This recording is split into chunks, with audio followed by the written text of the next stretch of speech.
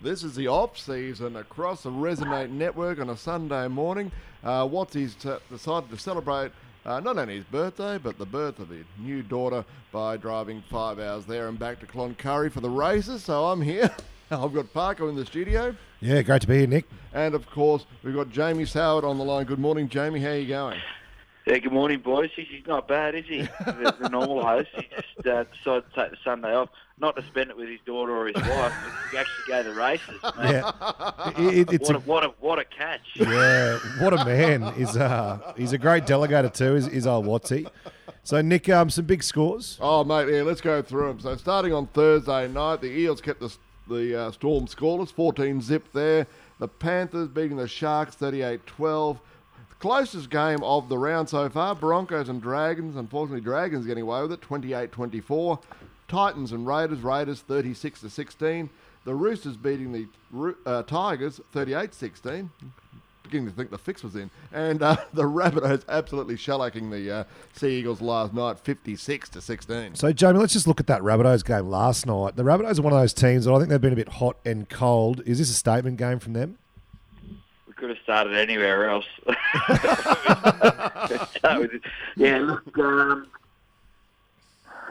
it's not a statement game for me. I think it's a sign of what could have been if they had some consistency throughout the year. Because you think about the times we've watched South Sydney and we've spoken about on the weekend, is they've beaten themselves with errors. So, last night they held the ball and they beat a team that they're better than. But it doesn't excuse the fact that Cronulla and South Sydney sit 7th and 8th on the NRL ladder, and they haven't beaten the team that are above them in the top 8. So, for me, I don't know if it's a statement game. I think South Sydney fans feel like that's a here we come sort of notice. But I need to see it the next 2 weeks against Parramatta and Melbourne before I start taking them seriously. And Jay, one of the things that was on display was a pretty fair goal kicking effort from Adam Reynolds, mate. 9 from 9. I mean, you're a great goal kicker yourself. Just tell us how much work actually goes into goal kicking. I mean, I know there's a lot of extras after training.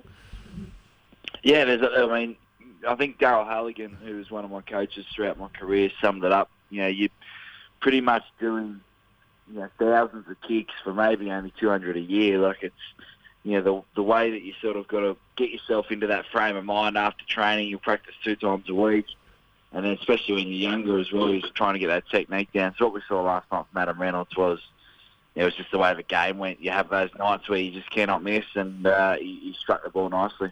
And they talk about basketball when you see those players that get on fire and the hoops the size of an ocean. Is it like that as a goal kicker? Like sometimes you just can't miss. You close your eyes and just boot it through?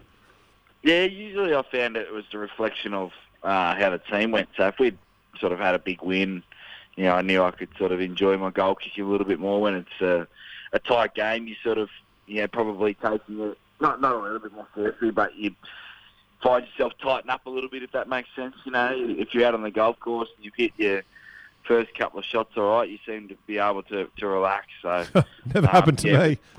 Well, not to me, but I'm just saying, you feel like, I can only imagine the golfers feel like that. So. Yeah, 100%. Hey, Jamie, on the line, I know on Twitter there was someone put the question up, if your life was on the line and you needed someone to kick a goal, and I know you nominated yourself. If it wasn't yourself to choose, who would you choose to take a goal with your life in the balance? Well, I only did that because it's my life. So if I miss, I can't blame anyone else. That's a great point. I'll blame everyone but me, I reckon. Yeah. I think, look, that question's, Cameron Smith is obviously a very good goal kicker. Reynolds has been fantastic throughout his career. I would have to probably say Reynolds after last night, but I've seen Cameron Smith in so many big occasions just step up and nail that kick. So it'd be either one of those two. Now, mate, this afternoon, two it could be great games, could be absolute rotters. Mate, what are you thinking out of this afternoon? What should we be looking out for? I don't know what I'm doing this afternoon after looking at who's playing. No, I'm joking. I think... playing golf. Look, the storylines this afternoon are, can the Bulldogs get off the bottom of the ladder against the Warriors? So Bulldogs fans will be keen for that, knowing that this is probably their biggest chance, because if they get to 6, they may not win another game, but I don't think Brisbane will after what we saw the other night. But the other part of that is, can they turn in an effort where it's for 80 minutes and not start slow against a team that they probably fancy themselves against. The other storyline is obviously another Queensland team. Can we make it 3 or 4 weeks in a row where all the Queensland teams have lost? That's another storyline for North Queensland. But Newcastle Knights, they're in this time zone at the moment where the bottom half of the 8 think that making the 8 this year is an achievement, but they haven't been able to be consistent enough to actually threaten any of the top teams. So I'm expecting Newcastle to come out and actually look like they want to play at home this afternoon, because the last couple of weeks when they've played at home, or the last couple of home games, they've just looked disinterested and started like that. So I'm expecting to see both those teams, the Dogs and the Knights, win this afternoon. Jamie, you mentioned the Broncos, and I hate to even bring it up. In another instant, it's the bold and beautiful of the Broncos season. We've got Pangai Jr., who's now come out in the media and basically done a bit of a public apology to the club, to the fans.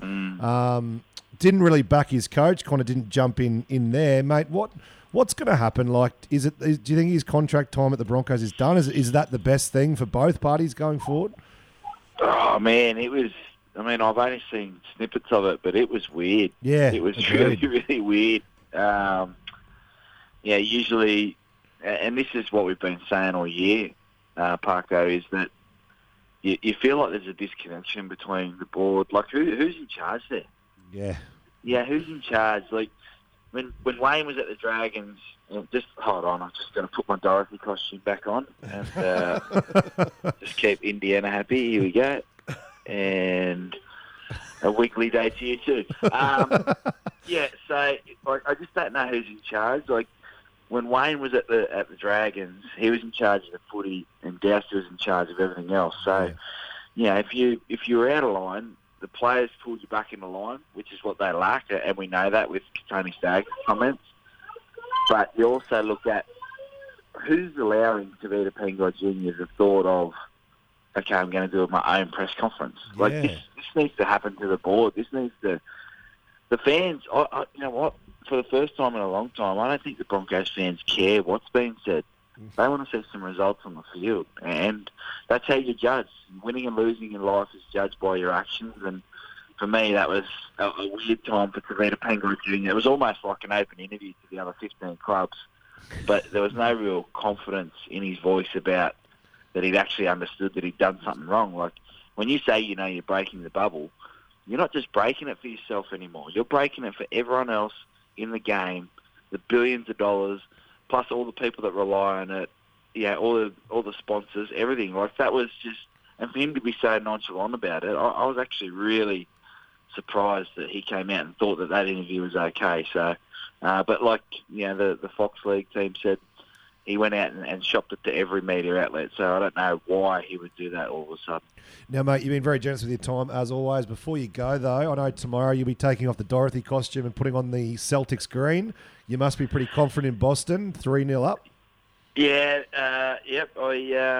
We've watched 2 games. It's been a pretty good series at the moment for Boston fans. I think Philly are actually out on their feet with injury and stuff like that. But, loving the NBA in the bubble. I think that, LA and both the LA teams are still favourites, but Toronto's going to be a tough second round for the Celtics. No, it'll be interesting. Jaimie Sowerd, absolute pleasure to talk to you as always, mate, and get back to the Wiggles. Appreciate it. Thanks, boys. Jaimie Sowerd on the off-season. Thanks very much, Jamie.